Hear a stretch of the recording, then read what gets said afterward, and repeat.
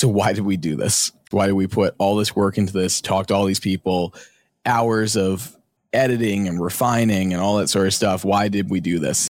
I wanted to tell my story in the hopes that I inspire people to listen to their bodies. If something doesn't feel right, it probably isn't. Get to the doctor, get checked out, make sure you get the help that you need.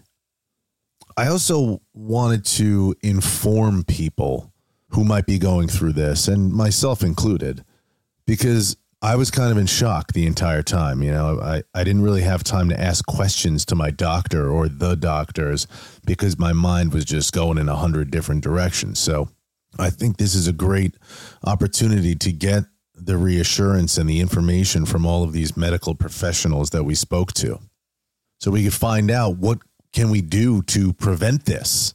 How can we live with this?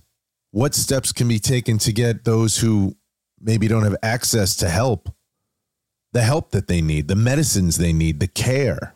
It's all about raising awareness. Yeah, awareness.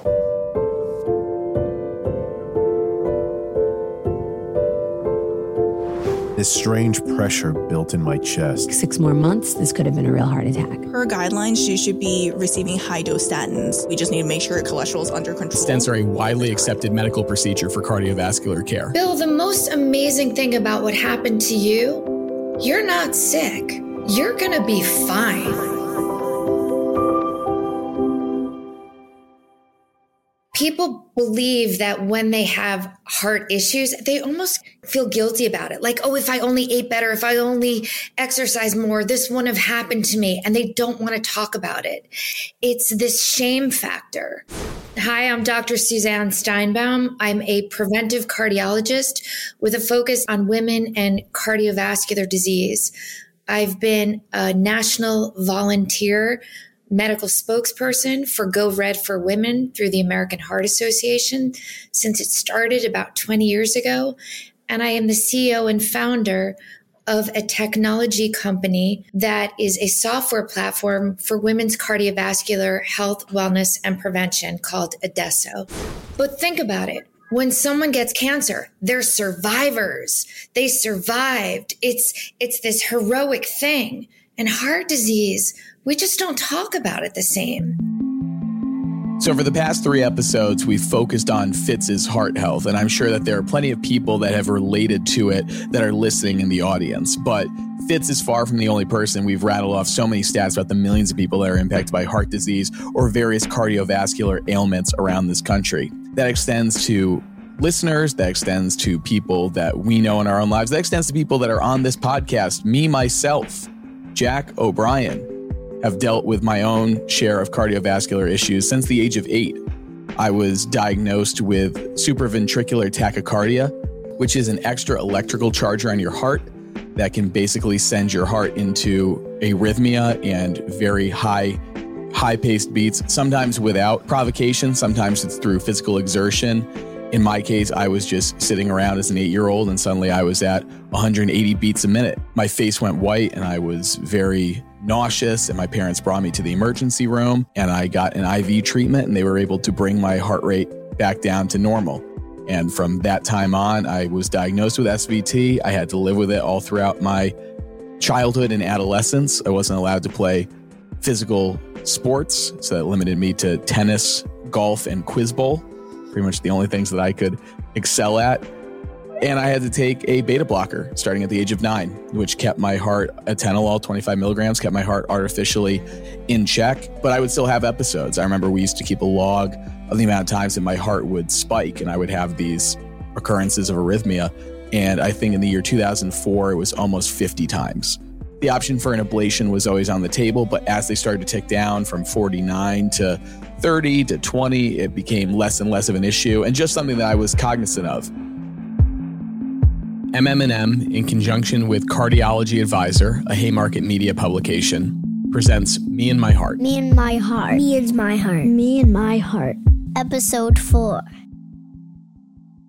For those that are unfamiliar with a cardiac catheter ablation, you are unconscious for the entire procedure, and what they do is they insert a catheter through your groin and they feed it up into your heart, and then using radio frequency are able to burn out the section of the heart that they don't want working in this case, which would be the electrical charger. My senior year of high school in February of 2013, I remember the date, it was February 12th, so it's fitting that it happened during Heart Month. I was playing basketball during study hall when I should have been studying, and I took a wrong step, and I immediately felt my heart jump in quickly with a fast rhythm.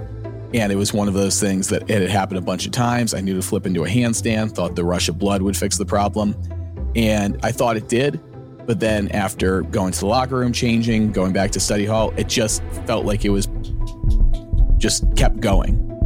And I knew it didn't feel right. So I went to the nurse. She put a cuff on me to get my heart rate, and it was very, very high. And she said, you should probably go to the doctors or go to the emergency room. So I called my mom, picked me up from school.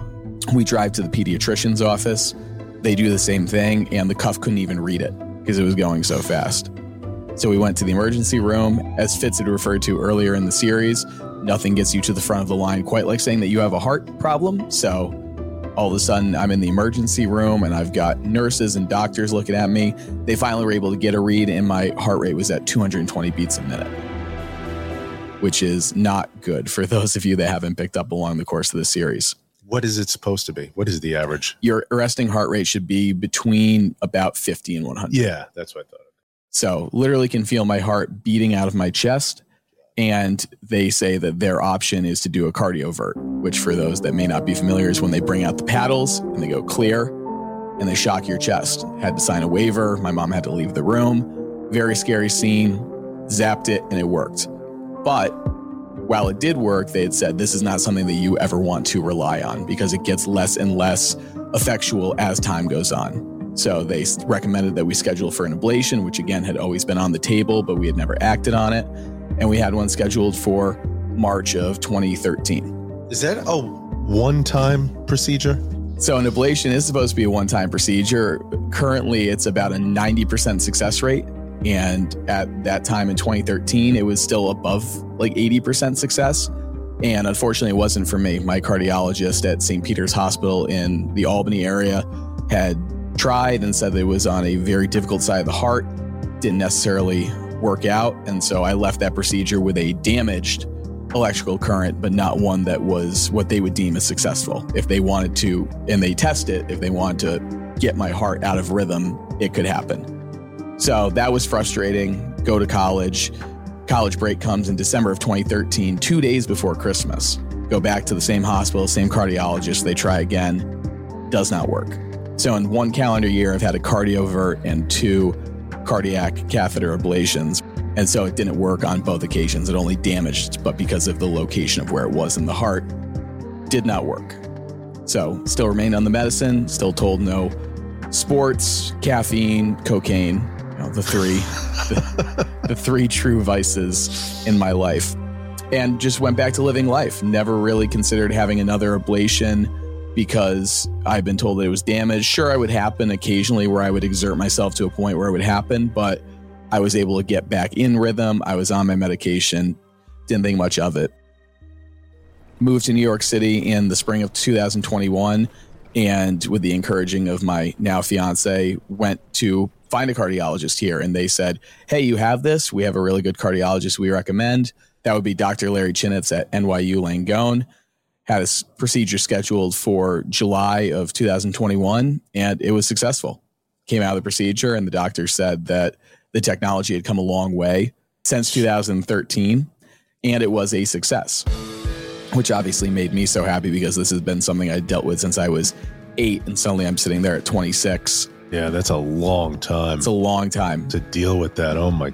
I meet with the doctor at the end of July. Still very much a success. They said there was no delta wave, which is what they look for in the EKG to symbolize that arrhythmia.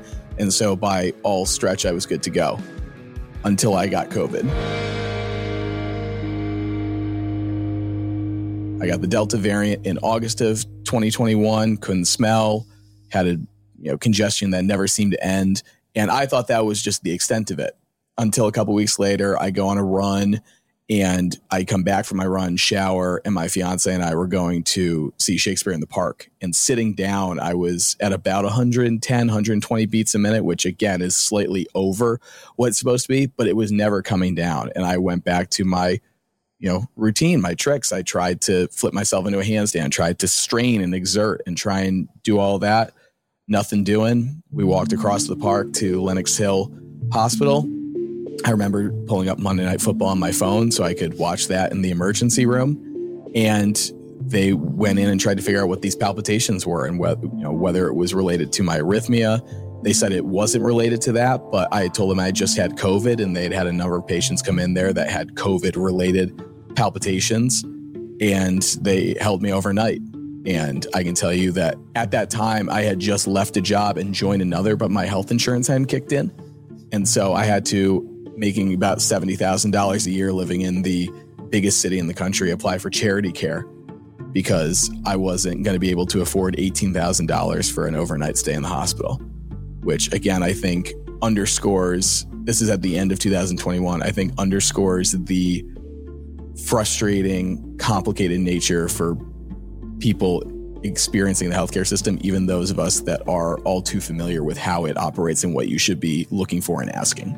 That's insane. Yeah. The stress on top of health issues. Do you see? This is the point of the podcast too. Like a lot of us have health issues that we have to deal with, but then you throw the insurance thing on top of it. Yep. You throw everything else on top of it. Mm-hmm. It just makes for a difficult situation. Yeah. Bill and I were able to get care through a number of different means. Self-advocacy, having other people, both on the provider and the employer side, pushing for us to get the care that we needed. That's not always the case for people. And I think that's an important lesson that we need to remember from this entire series, is that these issues are not unique by any stretch. And it does take a certain amount of gumption and conviction, and as some of our guests have noted, a little bit of luck too, to be able to get over these obstacles and get the care that you need. When we think of management of heart disease, I feel like all we see in our head are people in white coats, but we can't remember the collaborative effort that goes into long-term management. Chen Fang is a clinical strategist, team lead, and manager at Cardiology Advisor, a Haymarket Media publication. Even when we talk about lifestyle, it's not just individual patient choices that can make a big change.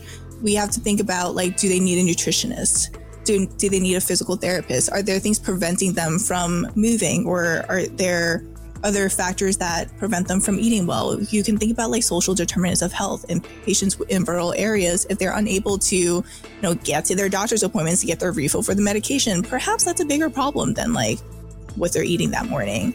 Identifying all the factors that go into patient care is much more complicated than okay, you need a prescription for X, Y, and Z. You need to and you have to think about diet, and you have to think about exercise. What other resources does a patient need? What other help do they need? Do they have a support system? Do they have the luxury of just not going to work that morning because of an emergency without fear of losing their job? Can someone look after their kids if they have to step away?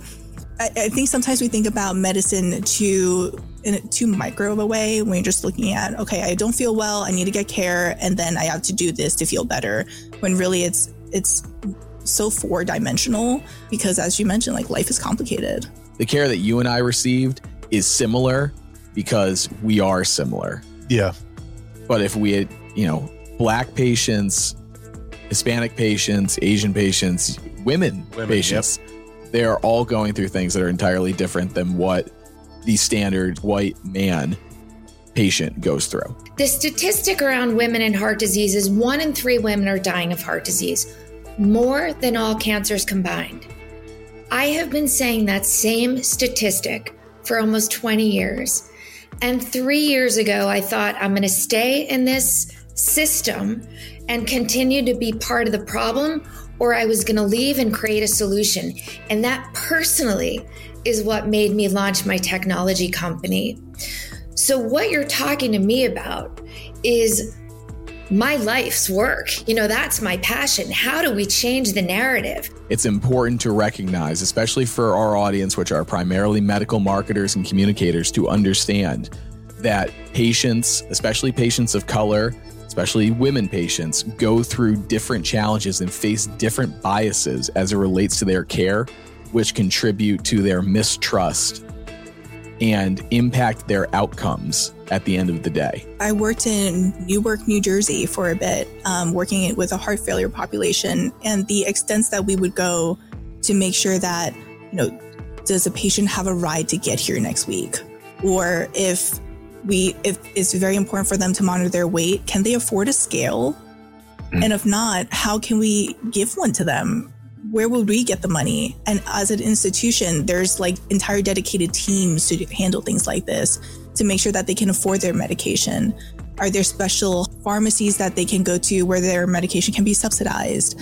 And if not, how can we make one? There's entire teams dedicated to address social determinants of health, because it's so obvious when we live in a place like New York where resources are everywhere, theoretically. But even if you just step out a little bit into more rural areas, if someone has a disability, they can't drive, but buses are few and far between. How did they get to their appointments?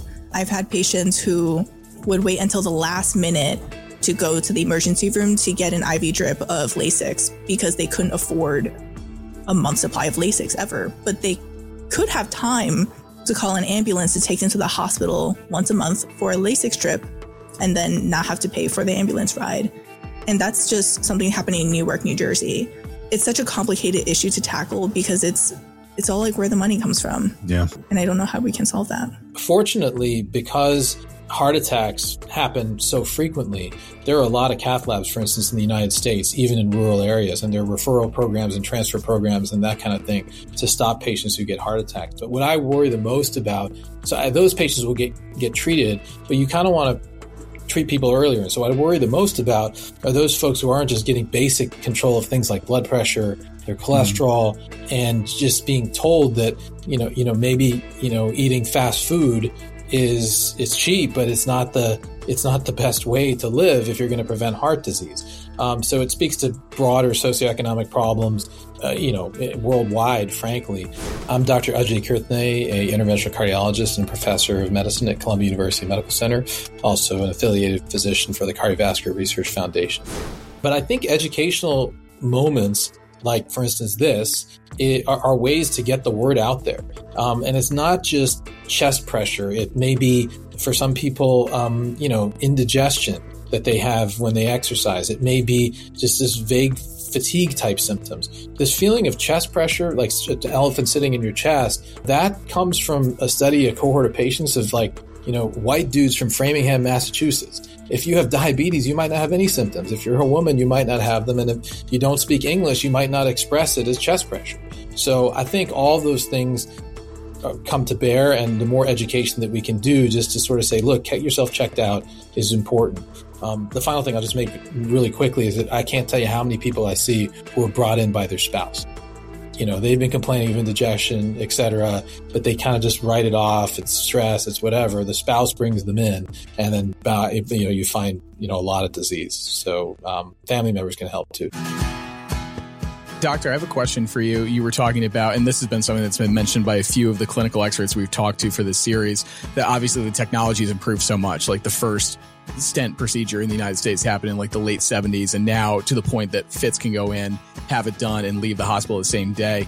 I'm curious, how has it gone from your first days of dealing with patients that live with heart disease to what it is now? I can imagine it's been one of those things where they're able to go back to their life in a sense that maybe they weren't able to 20, 30 years ago. Yeah, so great question. And I'll give you even more historical perspective. I'm obviously an Indian guy, and so my dad has to be a doctor, right? So so he is, and he's retired. But when he did cardiology fellowship, he actually came in during my fellowship one time at the hospital watching us do a heart attack procedure. He wanted to come in. He literally came in at 2 a.m. Bless him. And he was like a kid that had just been, taken to Disneyland, not because of, all the bells and whistles, but mainly because he said when these people had heart attacks and I was a fellow, we would put them in the hospital and just do bed rest, and we couldn't do anything else. And so fast forward that obviously many years, but it's really remarkable what we've been able to do.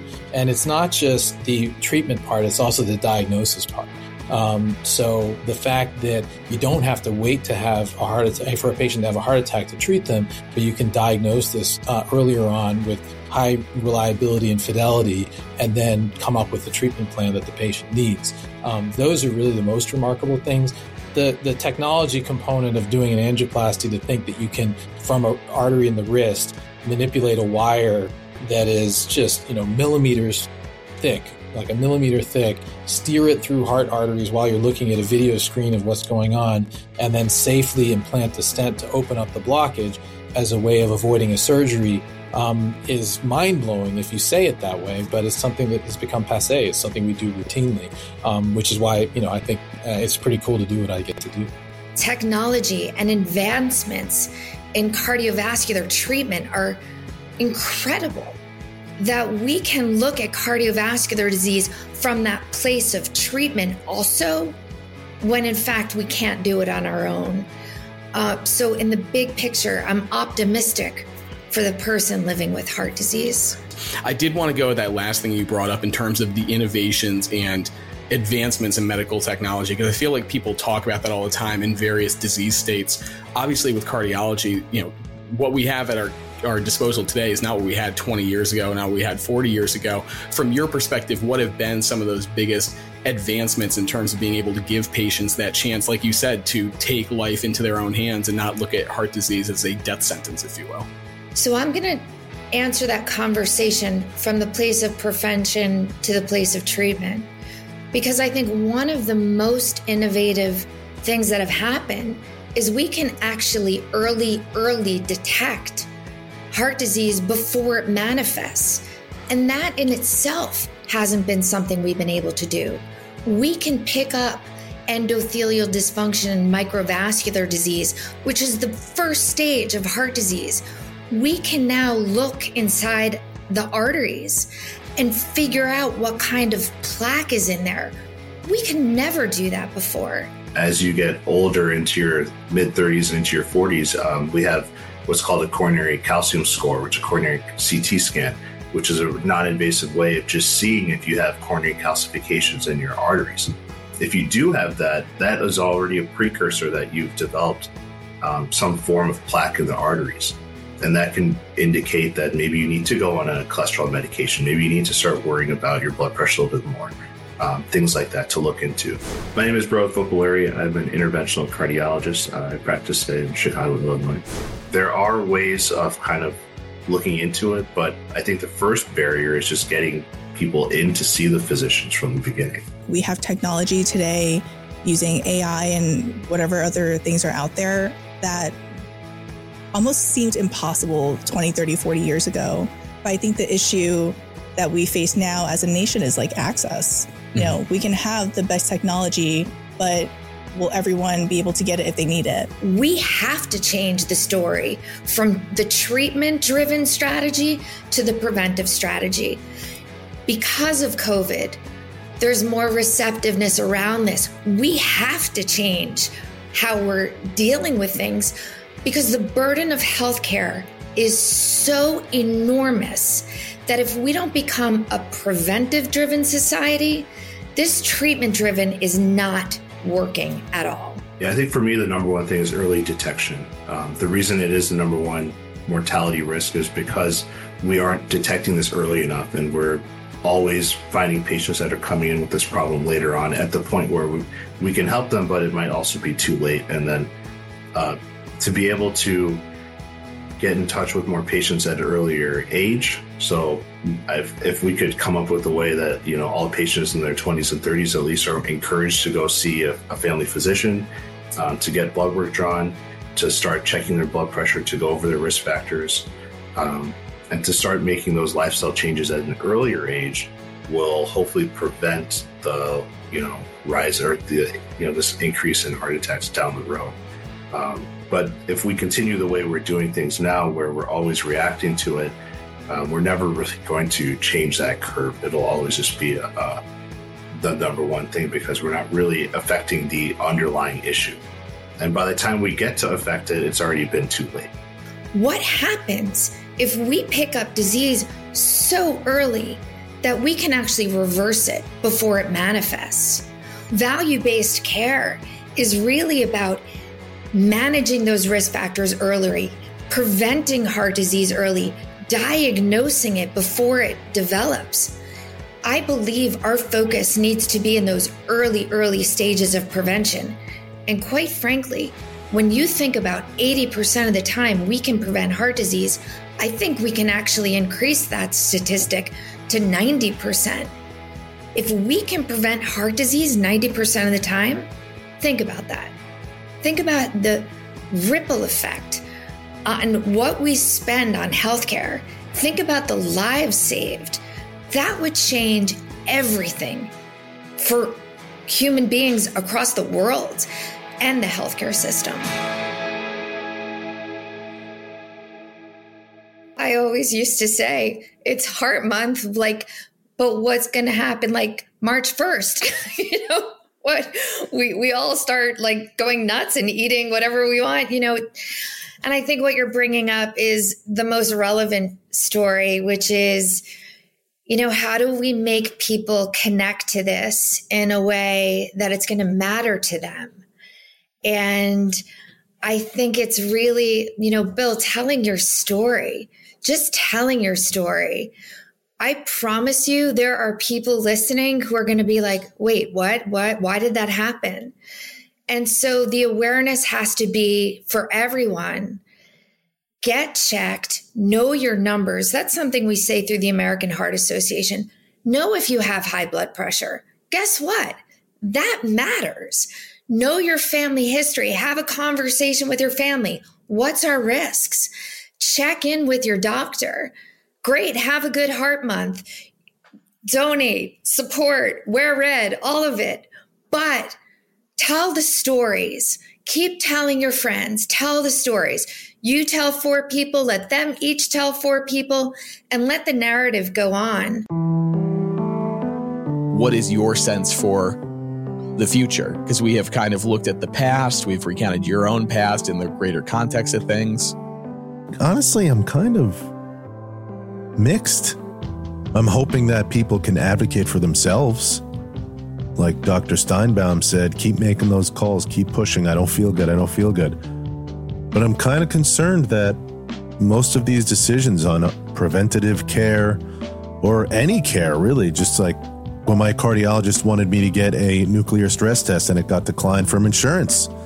I think there's a little too much power in the hands of insurance companies. And I think we're, as patients, going to be fighting for ourselves, for our health, along with our doctors, in order to get the care that we need. Which is a shame, because it's a fight that we really shouldn't have to be fighting. We should be able to get the care we need without having it get declined. Or, like you, without having a lapse in your healthcare coverage so you get billed thousands of dollars. And on the other hand, it took me a long time to be able to even get a cardiologist appointment. I can't imagine what that's like for people across our country. There's a lot of things that just don't seem like they're in order that I think really need to be made a little bit more easier for patients. That's what the immediate future looks like. So just keep moving forward. Listen to your body and be your own advocate.